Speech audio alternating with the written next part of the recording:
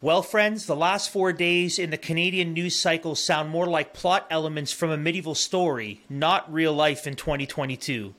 The Queen has died, a new villain in blue vows to claim the throne in Canada, and the tyrant in red is still working to bring about Canada's undoing. Our weekend review will help you make sense of Canada's Game of Thrones. We also interview James Zeckfeld, co-founder of Canadian Theopolitans, and we discuss the goals of this ministry in Canada and how you're going to want to know what's going on with them. Finally, we interview Andrew Crapuchettes, founder and CEO of Red Balloon, a pro-freedom company that helps strengthen businesses and enables them to find great workers. We also have a special announcement regarding Red Balloon that'll come later in today's show. It is September the 13th. I'm Andrew DiBartolo. That's Matt Halleck. And this is the Liberty Dispatch.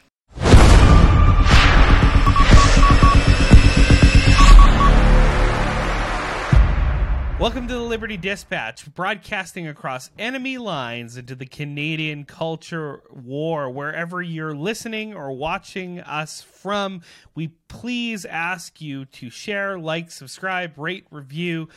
It helps get our content out to more people like you, and it helps get a pro-freedom message on the airwaves in our great nation. We also want you to check us out, flfnetwork.com. We are on the Fight, Laugh, Feast network. You can also get us on the app at your Google Play or Apple app stores. You can download that and get us on demand there. Be sure to go over to our website at Liberty Coalition Canada.com. You can check out all things Liberty Coalition over there. At the bottom of the page, you can sign up to our emailing list so you can stay in touch with us. You can be cancel proof. You can always get our content. And then also be sure at the top of the page that you will donate to us because it helps us fight back against the lies that the mainstream legacy media is giving Canadian citizens and helps build our institution up. And as always, please feel free to reach out to us at info@libertycoalitioncanada.com. We have received some of the most encouraging messages we have ever received from you guys of late. So we really appreciate you getting in contact with us. Keep it coming. Our weekend review is brought to you by Rocklink Investment Partners. And let's face it, friends, the economic prospects in our country appear rather bleak. With inflation at 40-year highs and a government that doesn't understand fiscal responsibility, who can you trust to protect your financial future? Give my friends over at Rocklink Investment Partners a call. These guys don't follow the crowd. They think independently, and they invest prudently to protect your wealth from those that seek to destroy it. Call them at 905-631-5462 or send them an email, info@rocklink.com. That's info@rocklink.com. And remember, link is spelled L-I-N-C. Well, Andrew, as you made mention, at the end of the week, there was some very, very important news that happened coming out Thursday, Friday, and Saturday here in Canada. So, as always, let us get into the weekend review.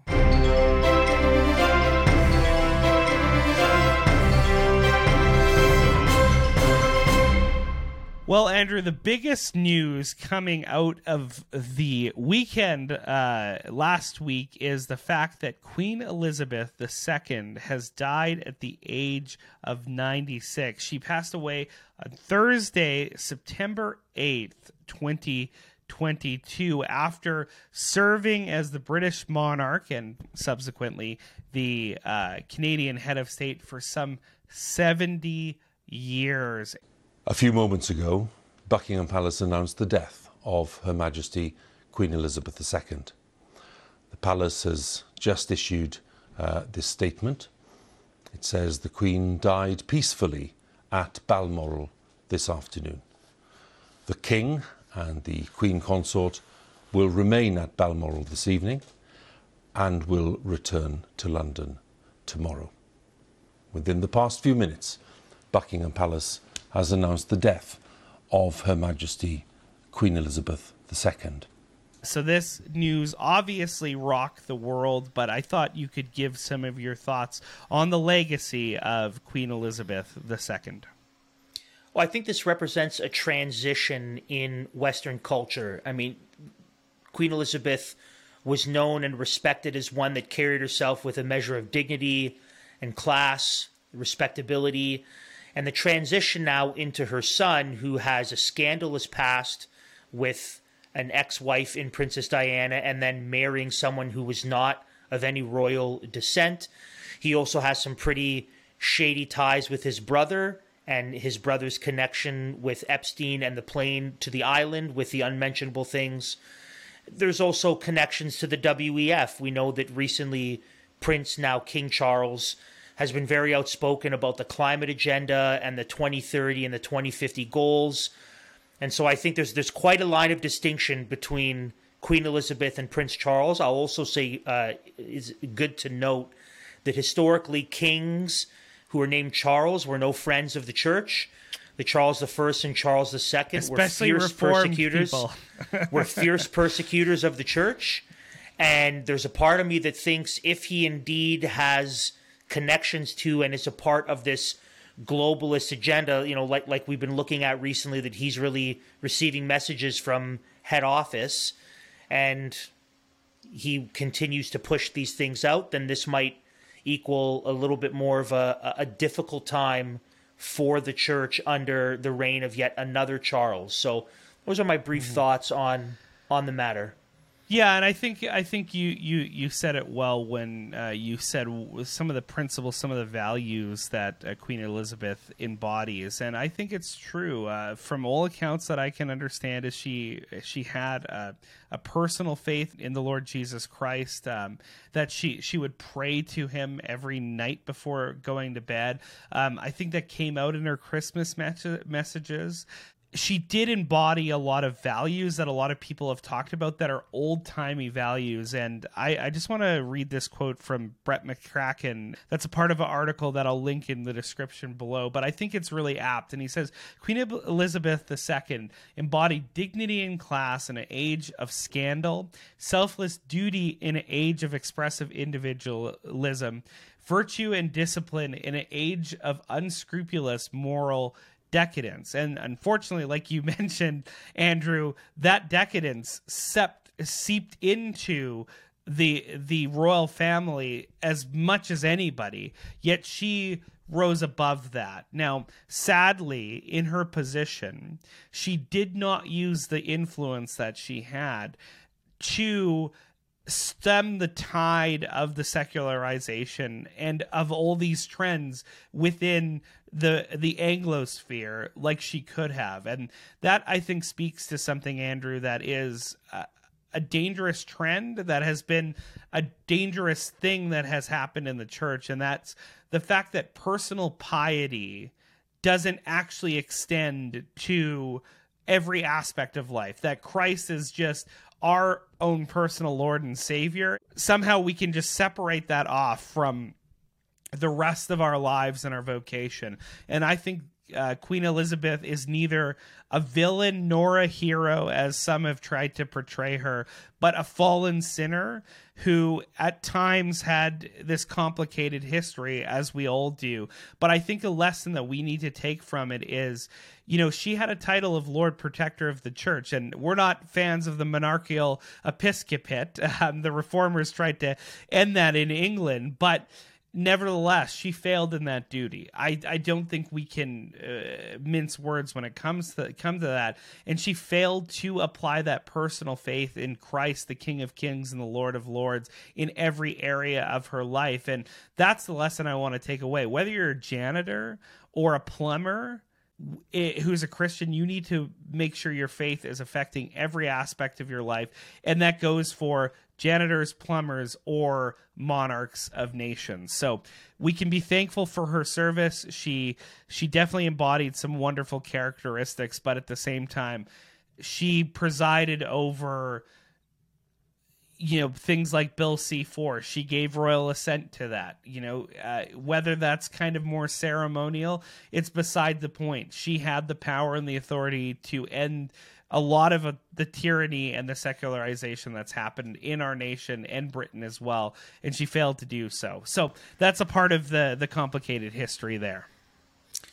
So one world leader dies, and then this leads into our second story, which is a new leader emerges for the Federal Conservative Party, or the Federal Party formerly known as the Conservative Party, or the Federal Party that wears blue but's really red underneath party, and that is Pierre Poilievre on Saturday at the Conservative Party convention in Ottawa, crushed everyone else, and won with about 68% of the votes on the first ballot cast. Yeah. That's more than 2/3. In the end, it wasn't even close. Pierre Poilievre is the new leader of the Conservative Party of Canada. In a room packed full of his supporters, Poilievre reveling in his victory. The margin, enormous. Over 68% of votes cast in the first ballot. A second round, not necessary. Jean Charest, the expected centrist candidate, taking home only 16% of ballots cast, with no other candidate breaking the 10% mark. It is an enormous endorsement of Poilievre, a man who is derided by some as too radical, too extreme to win a general election. But tonight that doesn't matter, because in the end, he was simply too popular with Conservative Party membership, as you can hear right now. And so he is now the new leader of the Federal Conservative Party. And we don't have anything to say about that, do we, Matt? Just really quick. Obviously, Pierre's voting record on the sexual revolution, the culture of death as it pertains to abortion and infanticide, is terrible. It's frankly awful. It's worst case scenario. Just as the Queen signed off on Bill C-4, Pierre went along with it with equal jubilation. It was part of the standing ovation that took place in the House there. I think he is a better leader than Scheer and O'Toole. There's no doubt about it. He's a better politician, better speaker. I think he's not milquetoast, Andrew, and I think that'll go a long way in challenging the Trudeau regime. So if you want to see the Trudeau regime toppled at any cost, no matter what it be, I think a guy like Pierre Poilievre is far better situated to do that. And I suspect in a head-to-head race against Justin Trudeau that Pierre Poilievre would win that race. So again, a mixed bag. We could be thankful that he is a fiscal conservative, supposedly. He does have some good ideas on how to stem this wild-eyed, crazy rush into the fourth industrial revolution. But I think he tends to be very much like a lot of conservatives in the past who run to the right to get the seat, to get the nomination, to get to the leadership, but then compromise in so many areas once they're in power. Yeah, I don't trust him. I don't trust him at all. I think that he's slithery. We have an interview that we did with a political figure recently that will be airing next week, and so I'll save my full, unvarnished perspective of Pierre Poilievre, which I do give, and to which this person agrees and nods, even though they probably can't say so publicly as candidly as I did. But here's what I will say. He was silent on Bill C-4. He was silent for the first 18 months of the COVID lockdowns. He said nothing when my friends were being arrested. He said nothing when my friends were having their churches seized. He said nothing when my friends who were business owners had their restaurants shut down. The only time he spoke up is when he, as a very savvy, opportunistic politician, saw that there was blood in the water and understood that the leadership for the Conservative Party was up for grabs, saw that O'Toole was on the way out, and then he positioned himself as being the savior of conservatives in Canada. And so I don't trust him. I don't trust his voting record. I don't trust the way that he is an opportunistic politician. I also see in the history books conservative politicians that feign a conservatism or that make overtures to social conservatives, right, the Christian conservatives, to get their vote, and then they totally abandon them. That's what Stephen Harper did. That's what Doug Ford did. Doug Ford did he said all the right things, and for the first number of months, he did govern fairly conservatively. I was pleased with the repealing of the sex ed curriculum. I was pleased with the reduction in taxes to combat the carbon tax. It was all good stuff. And then a little bit of pressure, and then he ripped off his blue superhero uniform and revealed a bright red leotard underneath. So I don't trust him, and I think that the conservatives, true conservatives, small c conservatives in Canada who hold to conservative values and principles and Christians can't look to him and say, "Oh yeah, he's gonna fix it. He's gonna make it better." I think to work on an analogy that we've used before is that if Justin Trudeau and the Liberals are driving this car pedal to the metal off a cliff, that Pierre Poilievre will probably drop it down to a lower gear. He might wind a little bit here and there, might not be a direct route all the way, but it's still headed in the same direction because he denies the authority and lordship of Christ. He denies the truth of his word. He denies the value of human life and dignity, regardless of what he says, because of the things he's for. And so ultimately, he is not for the stuff that builds and has supported Western culture and civilization. And so he will be a part of its undoing. It might be a slower part, but it'll be a part of it nonetheless, even if he spends less money and even if he pulls back the digital ID. So those are my thoughts on that. So our work doesn't end, right? As freedom-loving Canadian citizens, our work doesn't end if foreseeably Poilievre gets into office and Trudeau is gone. Our work doesn't end. We need to hold politicians, no matter what jersey they're wearing, to account. And that will be the same under a Poilievre leadership or a Trudeau leadership. Just might look a little bit different. Finally, Andrew, a little bit of good news here coming out of Western University. We covered this story on a past episode, but it turns out they have now postponed their jab mandate until January 2023, primarily apparently due to the fact that Health Canada has approved Moderna's bivalent vaccine targeting the Omicron-specific variant, although it happens to be the old one. So given that, they have pushed back their mandate to get those boosters and to get vaccinations up to date for Western students to January 9th, 2023, which is the start of that winter semester in university. So a little bit of good news, but it's only a temporary reprieve. They still have their anti-science mask mandates in place, and they're obviously still going to have a booster mandate in place as well, despite the ineffectiveness of these boosters and the fact that this new Omicron one wasn't even tested on human beings, but just lab rats. But nevertheless, here we are. It's 2022, and everybody's gone insane. So, well, Andrew, any comment? I don't buy the official story. I think that the pushback that was received both from the students and from, I think, a growing voice in Canada was a part of the decision. I mean, we've seen in the last 2.5 years that despite advancements and despite changes, nothing would affect their mandates. If they're going to make their mandate, it's not going to be, oh, look, this new bivalent booster is available. No, I think that there was a little bit of pressure. This is what we saw with the convoy as well. I think that some of the provinces removing their mandates and the changing of the guard in the Conservative Party leadership had a lot to do with what happened in Ottawa. And so I think the pushback has made them do this. Even though they've postponed it or delayed it to January, they still need to utterly disband their science department and their philosophy department and probably their history department and their English literature department as well, because they don't understand reality and have no idea what's up or what's down. And so all they should have is math, but not even math. They shouldn't even be a university anymore. I think that all the money that goes toward them should go toward actually properly educating children and students and not indoctrinating them in Marxist factories. But it is a spot of good news for the time being. But again, utterly unscientific. We know that after a month or 2 months of receiving the booster, we know that there's no difference in terms of transmission. And there's studies, we covered these studies coming out of the UK very recently that show that for people who get a third and fourth shot, for the first little bit, actually, they have a higher probability of catching COVID and a more severe version of it.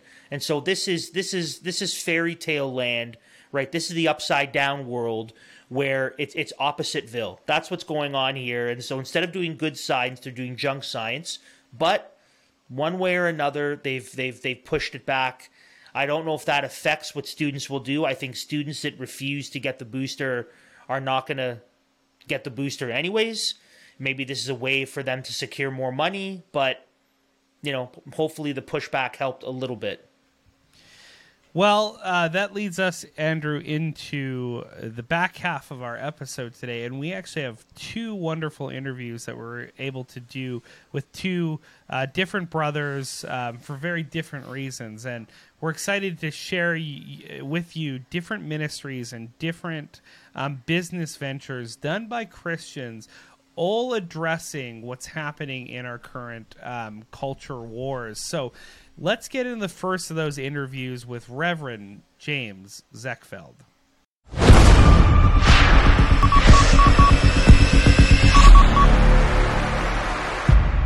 Well, we are very pleased to be joined by Pastor James Zeckfeld.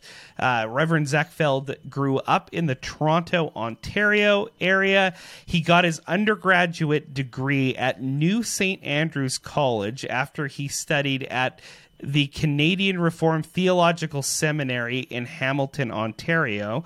Together with his wife, Hannah, James has 3 children, 2 born and 1 on the way, praise God. James accepted a call to serve as a missionary to the southern Manitoba area, and in October 2017, he and his family moved to Niverville, Manitoba, a wonderful little community just outside Winnipeg, to begin their work. Reverend Zeckfeld, thank you so very much for joining us on the Liberty Dispatch. Thank you. Awesome. Well, we wanted to have you on the program today to talk specifically about a new ministry that you have started called Canadian Theopolitans. So let's start at the beginning, and let's start by telling our listeners what the ministry is all about, and maybe you can explain what the heck a Theopolitan is. And do you guys serve ice cream that's chocolate, vanilla, strawberry? Indeed. Is your logo that ice cream? Or am I missing something? Because he's an Italian, so he likes that. Yeah. Neapolitan. Right. Yeah.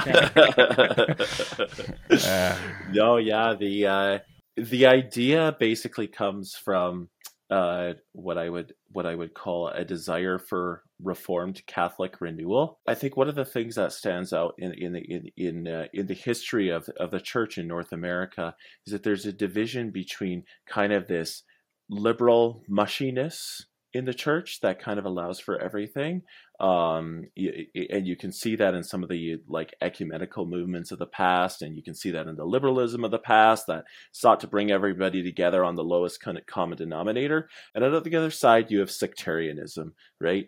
We're the true church. We've got the right way of thinking about things, and my desire here was to have something that was grounded in history, grounded in Reformed theology, which I believe is also Catholic theology, small c Catholic theology, looking back to the past.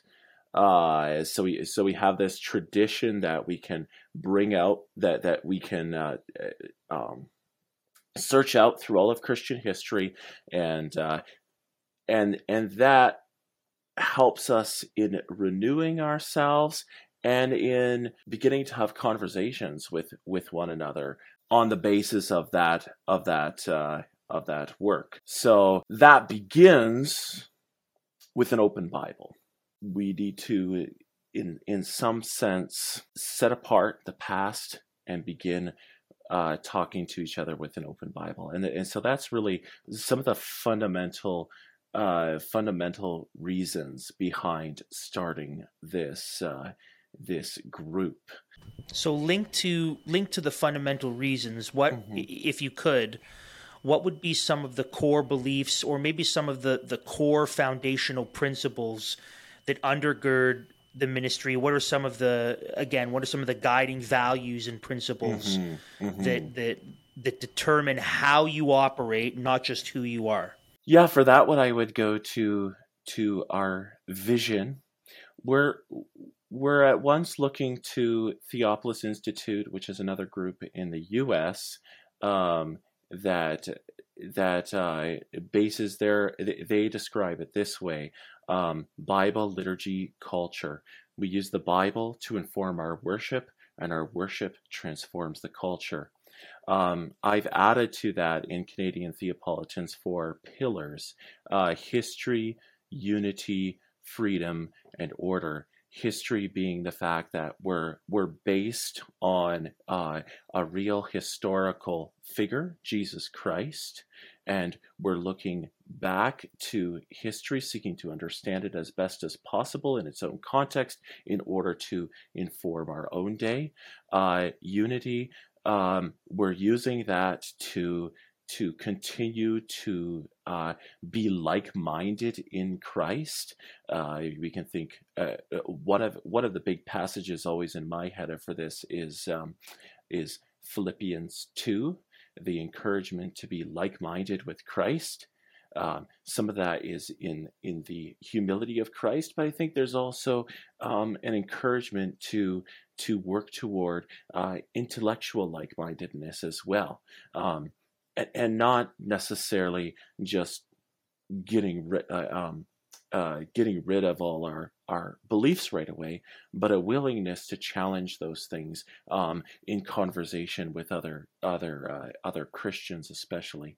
Freedom, and this connects, of course. This is the Liberty Dispatch, but one of the most important things in Scripture, and I think it's so easily forgotten in the modern church, is Christ came to set us free. Now that's first of all spiritual freedom, but that spiritual freedom does result in political freedom. There's a desire in Paul that spiritual freedom match with political freedom. That's why he says to the slave, yes, if you're a slave,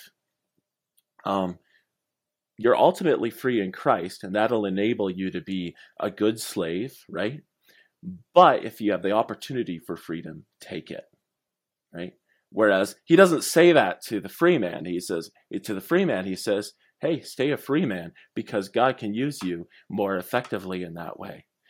But if you're a slave, right, God can still use you in surprising ways. Christ became like a slave for our sake, yet God also is moving toward a greater freedom. And I think we see that in the history of Western civilization, especially. And then order was the last one.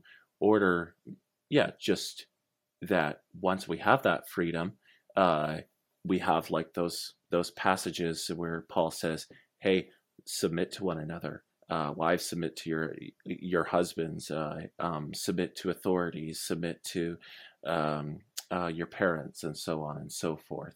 Absolutely, and I think it's interesting for me to see how a lot of what the Canadian Theopolitans want to do in their ministry kind of mirrors similarly what we want to do here at the LCC, where we're primarily taking it from maybe the political and the civic realm and then trying to found these conversations on news and analysis in that Bible, in that biblical world and life view. What you're trying to do is essentially start from the Bible, from worship, from liturgy, and then move out to culture. So that we all both understand that all these things work together. So, James, a lot of Christians might say that the culture is just something that's out there in the wilderness.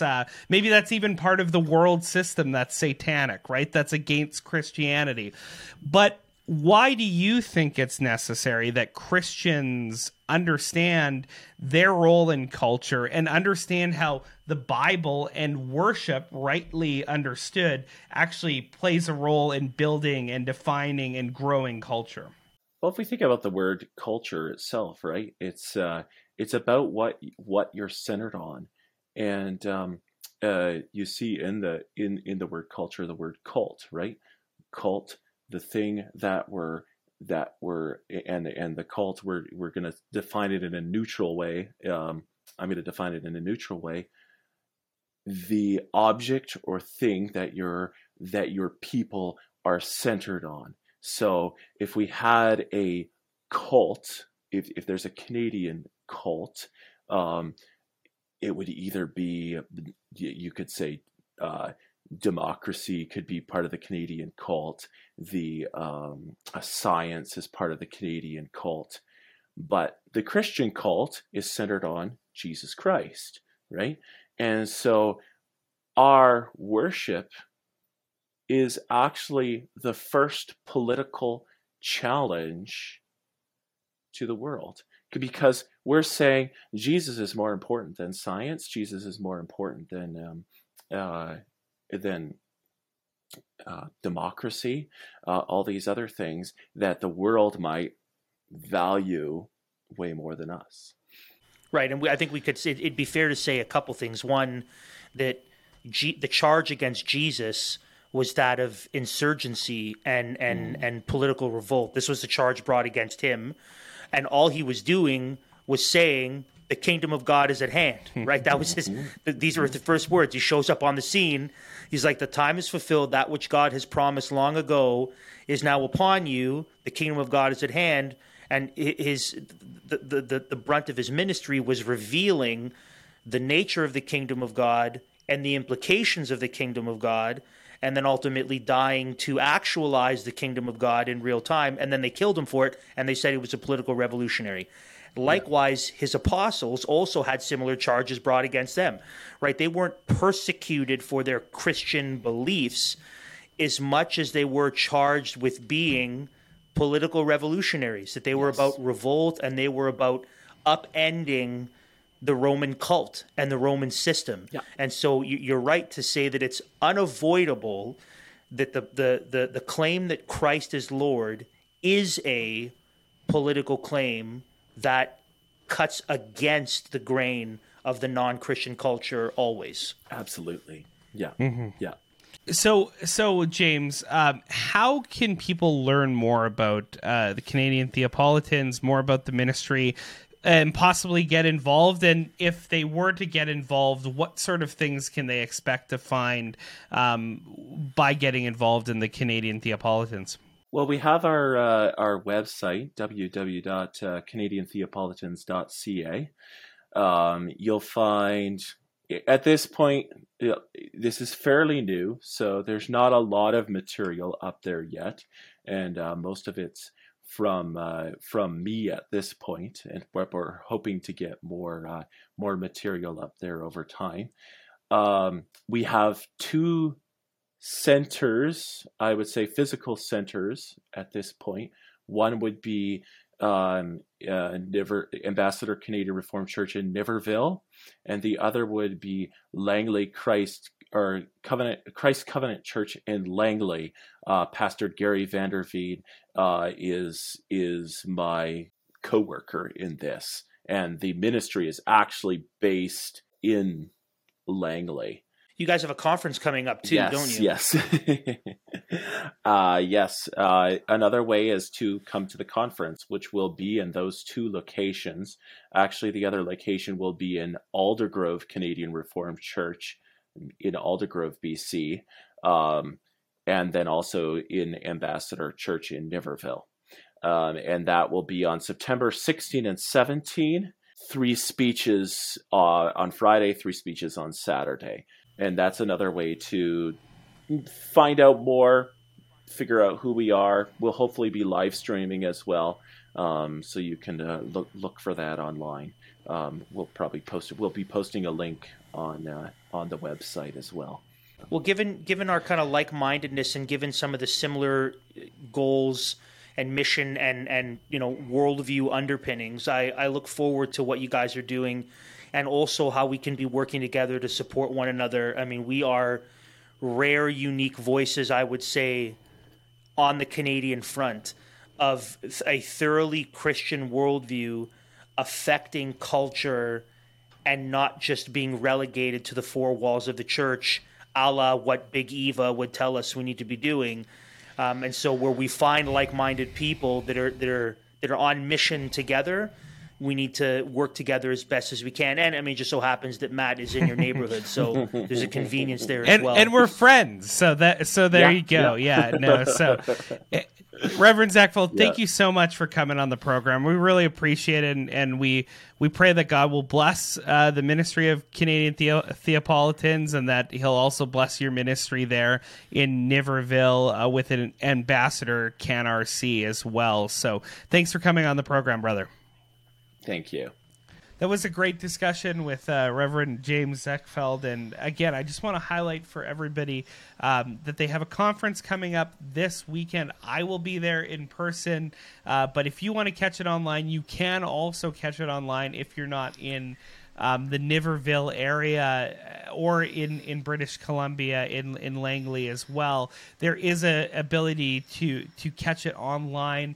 So that's September 16th and 17th. That's the Friday the 16th and the 17th of this upcoming week. So we would encourage you to check that out. The conference is on Canadian nationalism, and you can go to their website, canadiantheopolitans.ca/events, and you can contact them to learn more about the upcoming event as well. So we encourage you to do that as well.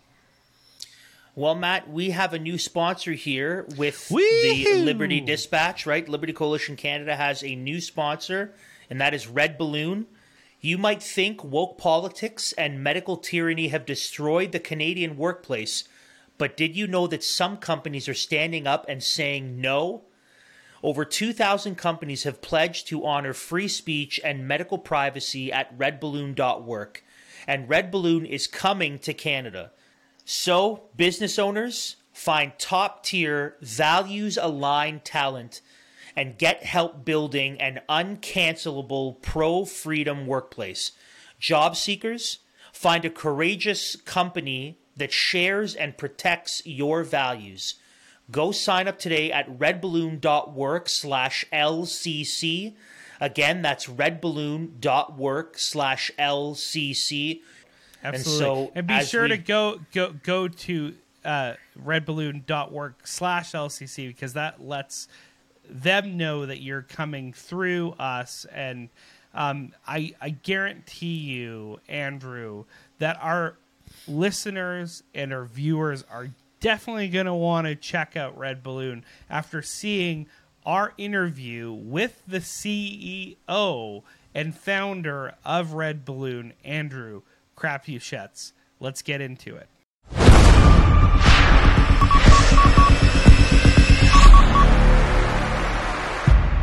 Well, we are pleased to have with us on the Dispatch Andrew Crapuchettes. He's the founder and CEO of Red Balloon, which was founded in 2021 as a solution to the ever-growing problem of government overreach and cancel culture invading the American and sadly now Canadian workplace. He's also launched the Freedom Academy on Red Balloon as a way to help companies build a healthy, productive workplace culture. Andrew, thank you so much for joining us on the Liberty Dispatch this afternoon. It's great to have you. Thanks for having me. I'm excited to be here. I love Canada. I love maple syrup, so I'm fired up to be part of this. Well, I love both Canada and maple syrup, so I'm glad that we share that interest. So for our audience that is unfamiliar with either yourself or with Red Balloon, tell us a little bit about Red Balloon. You know, in the bio, there's a little bit about when it started and why more broadly. But yeah, what is Red Balloon? How did it begin? Why did it begin? Tell us about the genesis of Red Balloon. Yeah, I have to back up just a little bit to give you that story. Basically, I grew up in the San Francisco Bay Area. I did the .com thing. I then got tired of liberals and traffic, and so I moved up to beautiful Idaho. So I was an early adopter of getting out of the state of California, and came up here 22 years ago, looked around and realized there's no good jobs, and I came to join a church community, but there were really no good jobs if people wanted to support their families and really prosper, because a job is a really interesting feature in your life. It is your vocation.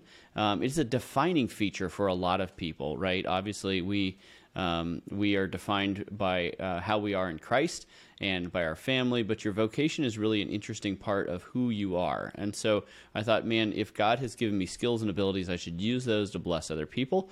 So I started creating businesses here in Moscow. I created a 3D printing business, a student information software business, some that failed, which we won't talk about. And then one of the big ones is I teamed up with these two economists and started EMSI, which is Economic Modeling Specialists International. We grew from the 3 employees of us to about 280 employees with an office in England. We had customers all over Canada and all over the world, really. And so we had grown into a massive SaaS company. I never had a controlling interest, but we did end up selling that company 4 times. Yes, I am that guy who sells a bridge over and over again. So I sold that company 4 times over about 10 years, learned a ton from that, got some fun equity checks, but lost control of the company because when you sell it, guess what? Now they own it. And so about a year and a half ago, my board said, look, you're a little too conservative and Christian for our liking. It's time for you to move on as CEO of this company, even though we were growing, making a ton of money. So I was fired for perception, not for performance. So I found myself delightfully unemployed, and really it was this woke cancel culture that put me on the sidelines. And I thought, well, if I'm in a position where God has blessed us with the resources that I can shrug off losing my job, I bet there are a lot of people that aren't in that position. So what can I do to come alongside those individuals and provide a place where if they stand up at work, if they live their values out loud, they can find a new job. They can continue to support their family. They can pay their mortgage. They can do the things that people should be able to do if they aren't doing horrible sins and crimes. So I founded redballoon.work. It actually was supposed to be just a hobby job for me. It's called Red Balloon because if you've ever been on a hot air balloon, it's a little bit terrifying and a lot bit fun, kind of like looking for a new job. And in America, red is the conservative color. So red states, red businesses, red regions of blue states, and I realize we're a little backwards from the Canadian way of thinking about red and blue, but that's why it's red, because here red means freedom, not liberals. So Red Balloon, and then .work, because .com sounded too much like communist to me, and so I thought, we don't want to be communists. Like, there's plenty of those in the world. Let's not do that. So redballoon.work, because work is actually deeply satisfying. There was work in the Garden of Eden before the fall. And so we should focus on getting work done. It's good for your soul to work hard. And so that's why it's redballoon.work. And we were just founded as a job board, and the thesis was freedom. What if we had individuals who were allowed to just focus on doing their job and not on political activism and wokeness in the workplace? And very, very quickly, we were on Fox News and some of these other outlets. I've now done 150 media interviews over the last 9 months just talking about freedom in America because it is on the rocks, as it were. And so we grew from 0 to well over 2,000 businesses and over 1 million job searches in less than a year. And we know that we've placed thousands of freedom-loving employees in jobs where they're allowed to be who they are. They're allowed to bring their whole self to work, as it were. And it's been a very gratifying and exciting story. So maybe more of an answer than you were looking for, but there it is, like it or not. I love it. I love that you gave not only the full backstory of how you started, but some of those presuppositions that undergird the philosophy of Red Balloon. And I love that you talk about vocation, because the doctrine of vocation that came out of the Reformation literally turned the world upside down. And it is the basis for what's called the Protestant work ethic, and that's led to so much affluence in our world. So I love that you're founded on those basic principles. And then you also talk about getting back to those principles to fight this onslaught, this push, this avalanche of businesses and boards being forced into this woke ESG mentality. So maybe you can talk a little bit about that, because you've been a casualty of this push, but how broadly do we who are freedom-loving, conservative Christians fight back against this push into wokeness, into ESG metrics, and what is Red Balloon doing to help us in that area? Yeah, that's a good question. And again, I'm going to unfortunately answer your question again with, well, we need a little bit of background. Why is there wokeness in the workplace, and where does this ESG camp come from anyway? Because you can't fight against something if you don't know what it is, right? If you're a general, you need to have reconnaissance to be aware of what you're fighting and where it came from, or else you might be fighting the wrong battle. So to understand wokeness in the workplace and ESG, you actually need to go back to about 2008. That's when the Occupy Wall Street was happening the whole movement was happening in New York. You had lots of, we'll call it young millennials or people who didn't really want to work that much. They were decrying the evils of the American corporation. You had or banks, right? They were saying, man, these people are just making all the money. We're not making enough money. And look, the whole movement was bad. But these big corporations kind of did take notice because it did have a significant PR hit on them. And so they said, what are we going to do about this? And so a lot of them looked around and said, hey, who is the group of people who has the biggest microphone in our world today? And the answer was mainstream media. Okay, so mainstream media, the liberal media, they have the biggest microphone. They have the biggest opportunity or ability to change the mindset of Americans or people all around the world. And so these corporations said, look, if we can say the right things that will make the liberal media happy, then we can kind of do whatever we want. You look at Nike, who decries the evils of slavery and then uses borderline slave labor to make your tennis shoes in Asia, right? You look at people like JP Morgan or any of these big banks. They talk about equity. They talk about their CRT. They talk about all of these fancy words that makes the liberal media happy, and then they can kind of just do whatever they want. There's this interesting book called Woke Inc. by Vivek Ramaswamy, basically talking about, and he shows a lot of the data on where did this come from. And that includes ESG. So ESG is really wokeness in the workplace, and they're like, well, let's try and put a scorecard on it. ESG, for those who don't know, environmental social governance, right? It's, are you a greenie? Are you socially responsible, and do you have the right governance for your corporation? This is all just a response to that Occupy Wall Street movement. And so you need to understand a lot of these corporations, they're still capitalists. They still want to make money, but they're trying to make people happy, and they think that this is how it's going to make people happy. So the answer of how do you push back against all of this, I think makes it clear if you know where it comes from. They were trying to be the good guy, not the bad guy. And when Disney gets destroyed for pushing on transsexualism and homosexualism and all of the horrible things that Disney has been pushing for, well, guess what? They're now taking it in the teeth with their stock price, with their amusement parks, with all of those things, because people are tired of having this woke worldview pushed down their throat. And so I think the answer is you just need to be faithful to where you are. You need to make good decisions about how you spend your money. If you're an employee, you need to understand that you are making your company more money than they are paying you. And if that's not the case, the company should probably fire you. So you're making more money for them than they're actually paying you. I remember I was talking to a CEO who'd recently been fired because he tweeted about the Texas heartbeat bill, supporting the destruction of abortion in Texas. And he got fired, and he's like, man, how should I be thinking about this? I'm like, well, the way you should be thinking about this is you have been using your significant talents to make a company that hates life a ton of money. And so now you're being redeployed to use those talents, hopefully for a company that doesn't hate life, but that loves life. And so that's where conservatives just need to be more aware of where they're spending their money, who they're using their labor to bless. And I think if more of us do that, I've got a good friend who started Public Square, which is really an organization that tells you where you can spend your money with companies that don't hate life, who don't allow for masks or vaccines. They do all kinds of good stuff, right?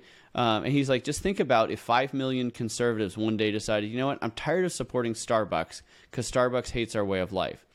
That's a great way to get Starbucks attention, right? So I just think conservatives need to be more intentional. We tend to be the group of people that just want to kind of keep our heads down. We have an enormously high pain tolerance. We can walk with a rock in our shoe longer than anybody else. And it's time for us to make better decisions about who we're working for and where we're spending our money. And the truth is, all these woke businesses on the left are actually okay with their own disintegration. And it's not as if they're like, we shouldn't expect them to then turn around and say, oh, well, maybe I should smarten up. Like A&E was willing to let go of Duck Dynasty. NBC was willing to let go of Last Man Standing. They're going to take the hits, and we shouldn't expect that they're going to turn around. So we should kind of joyfully wave as they burn to the ground, which is what's happening, and not throw them a lifeboat and not kind of, oh, the loving your neighbor. No. Let them burn down, and we'll kind of sing as we establish our own parallel culture and our own parallel economy, and not expect that they're going to turn around, because they probably won't, and that's fine. Let them let them dissolve, and then we have companies like Red Balloon that come into existence and say, well, we're going to thrive where they're failing, right? Where they are failing, where they are doing everything wrong, we're going to do everything right, and we're going to thrive, and we'll pick up that portion of the market that was so quick to pull away from these woke companies. And so that makes me want to ask the question, then what's the future for Red Balloon? What do you see in the future for the company, in the next 6 months, 5 years, 10 years?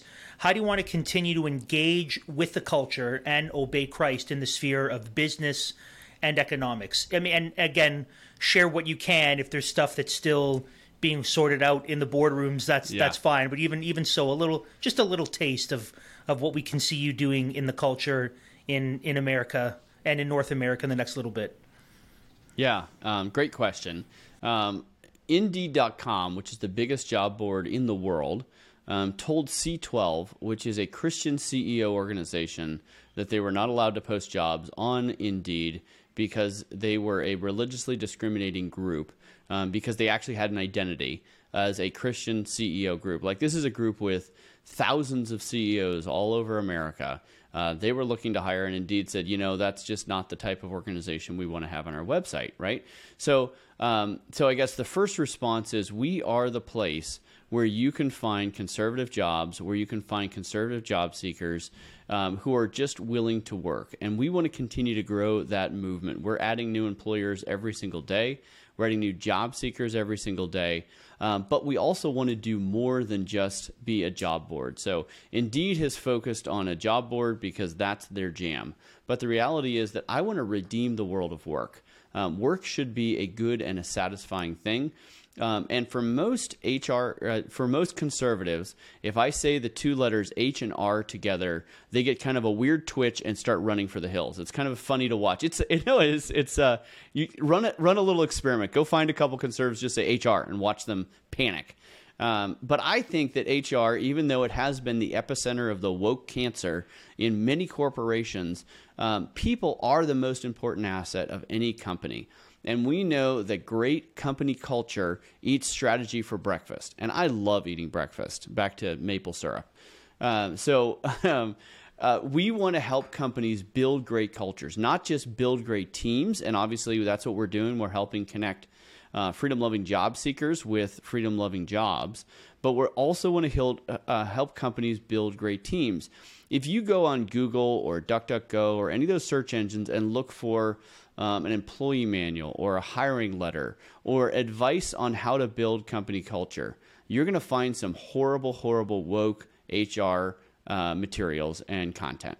And the reality is that's falling into their trap. Don't use that stuff. I actually was talking to one of our Red Balloon companies who is actually just a coffee shop, and I said, "Hey, can I see your employee manual?"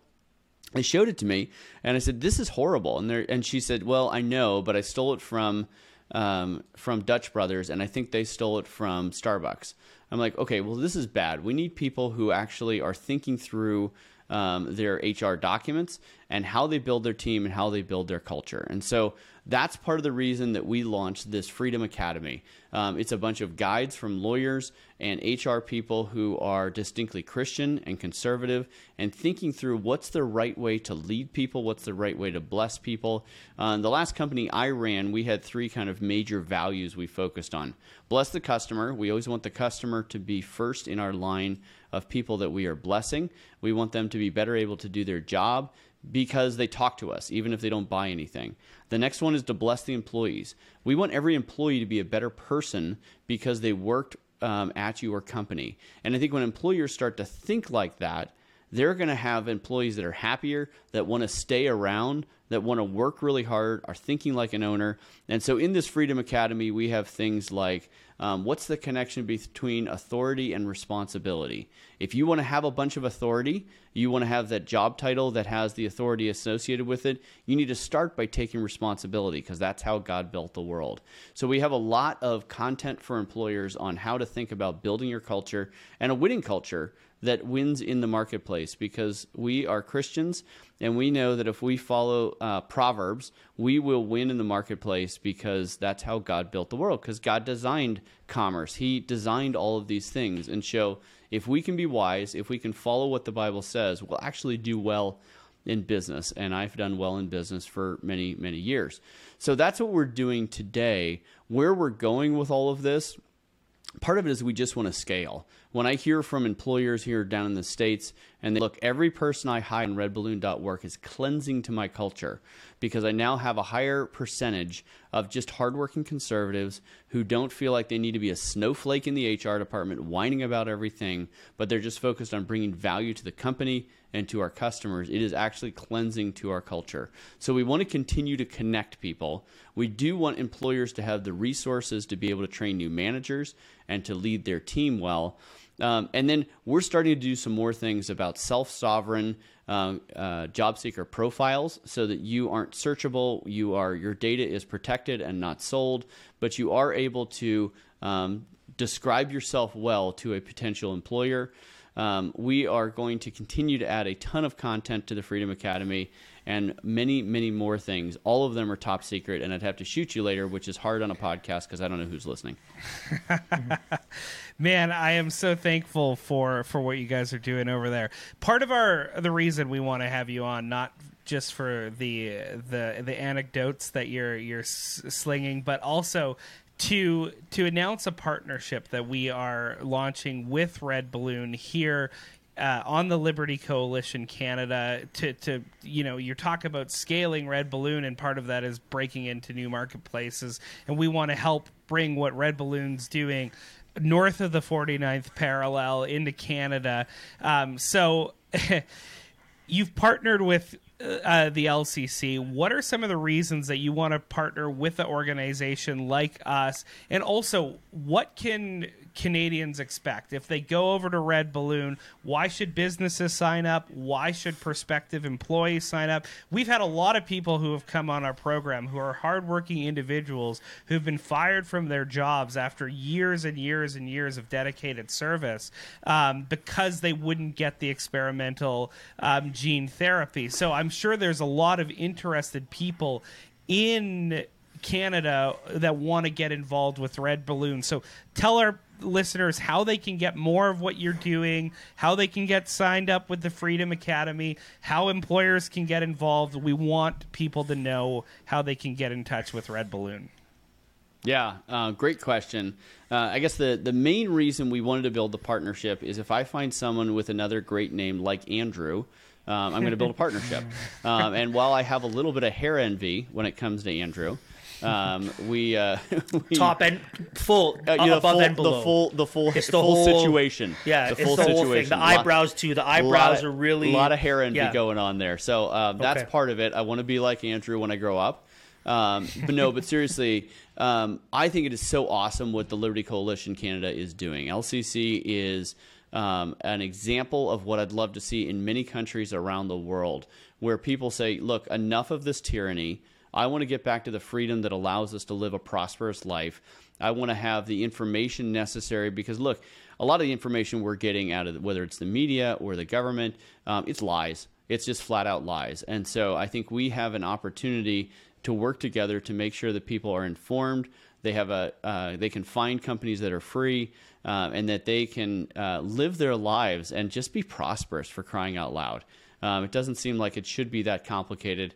As I've told a lot of people, I wish Red Balloon wasn't so successful in the U.S. It's only successful because freedom is novel, and that seems like a bad thing. But here we are. I think there's plenty of things to push back on, so we're going to forge a way and work together. The reason for Canada is we've had a lot of people reach out to us and say, hey, we would love, we're up in Canada and we need freedom too. It's not just in the U.S. And there are only so many hours in a day, and I can't do all the things. So we needed to have a partner who was respected, who was trusted, and who had the reach and the time and the energy to break into Canada. And really, I think we have 2 employers up there right now, and we hope to have many, many more. If you're an employer in Canada, to join Red Balloon, you just need to agree that you are going to respect the freedom of your employees, and you're not going to require a vaccine for them to get their job. The reality is that we believe that people should have a conversation with their doctor and not their HR department about what they put in their body. That seems kind of novel. In fact, it is very novel in today's world. But you need to do that, and then just agree that you're not going to bring wokeness to the workplace, and you're going to allow people to work hard and not jam a woke worldview down their throat. All you need to do is agree to those things. And if you're a job seeker, we have a pledge for you as well. You are pledging to just work hard and not be a whiner, because employers don't want to hire whiners. So we have a pledge on both sides to join this. The structure is really, really straightforward.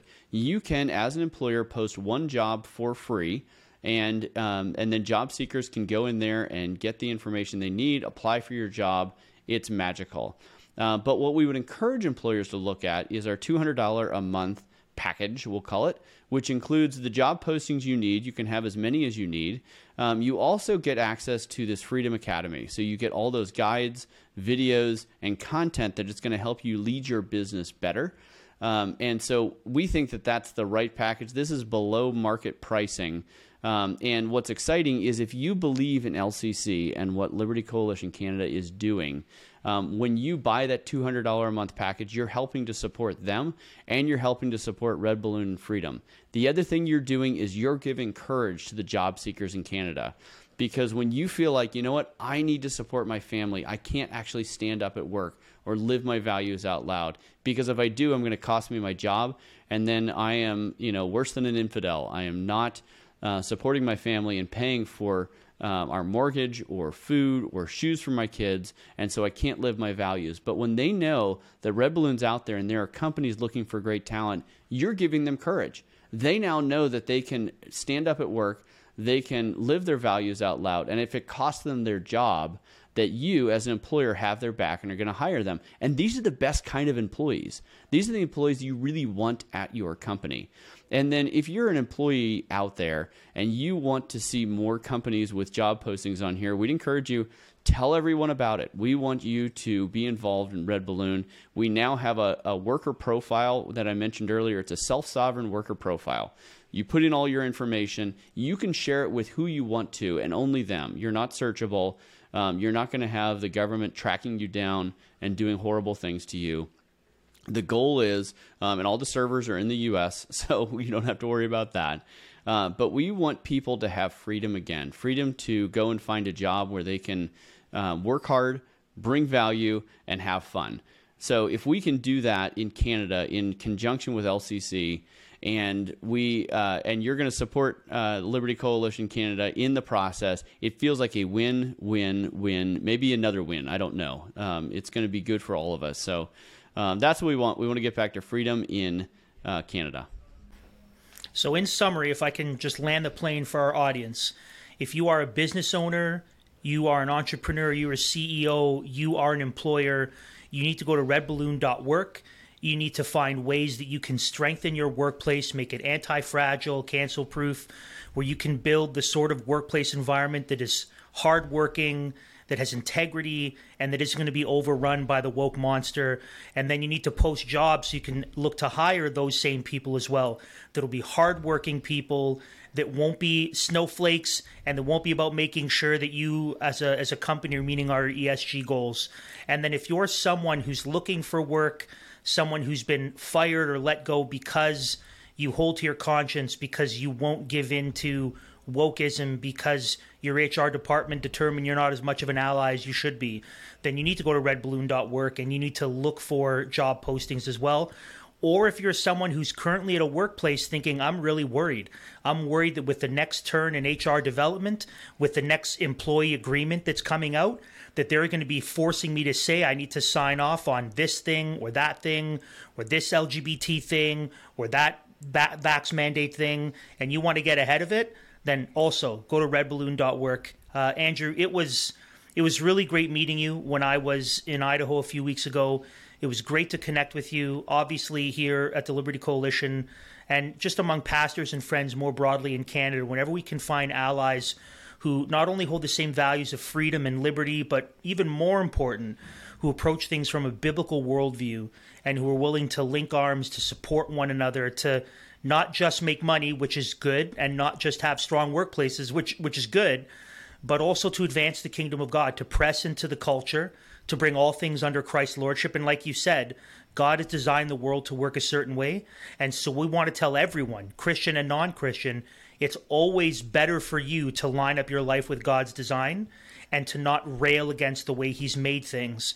And it'll always lead to prosperity and blessing and joy and fruitfulness. So, Andrew, thank you so much for joining us on the Liberty Dispatch. I look forward to continued connection and relationship with you and with the other guys at Red Balloon. Thanks so much. Thanks for having me. Matt, I'm really glad that Andrew and the guys over at Red Balloon are partnering with us and working with us. When I was in Idaho, Absolutely. I was able to meet with them in person and meet with the guys that I corresponded with over email. And they're blowing up. They had a little tiny office. When I went there, it looked like a LAN party. It looked like a bunch of guys playing World of Warcraft on computers. They've grown so much. I saw the new office space that they're renovating. It looks fantastic.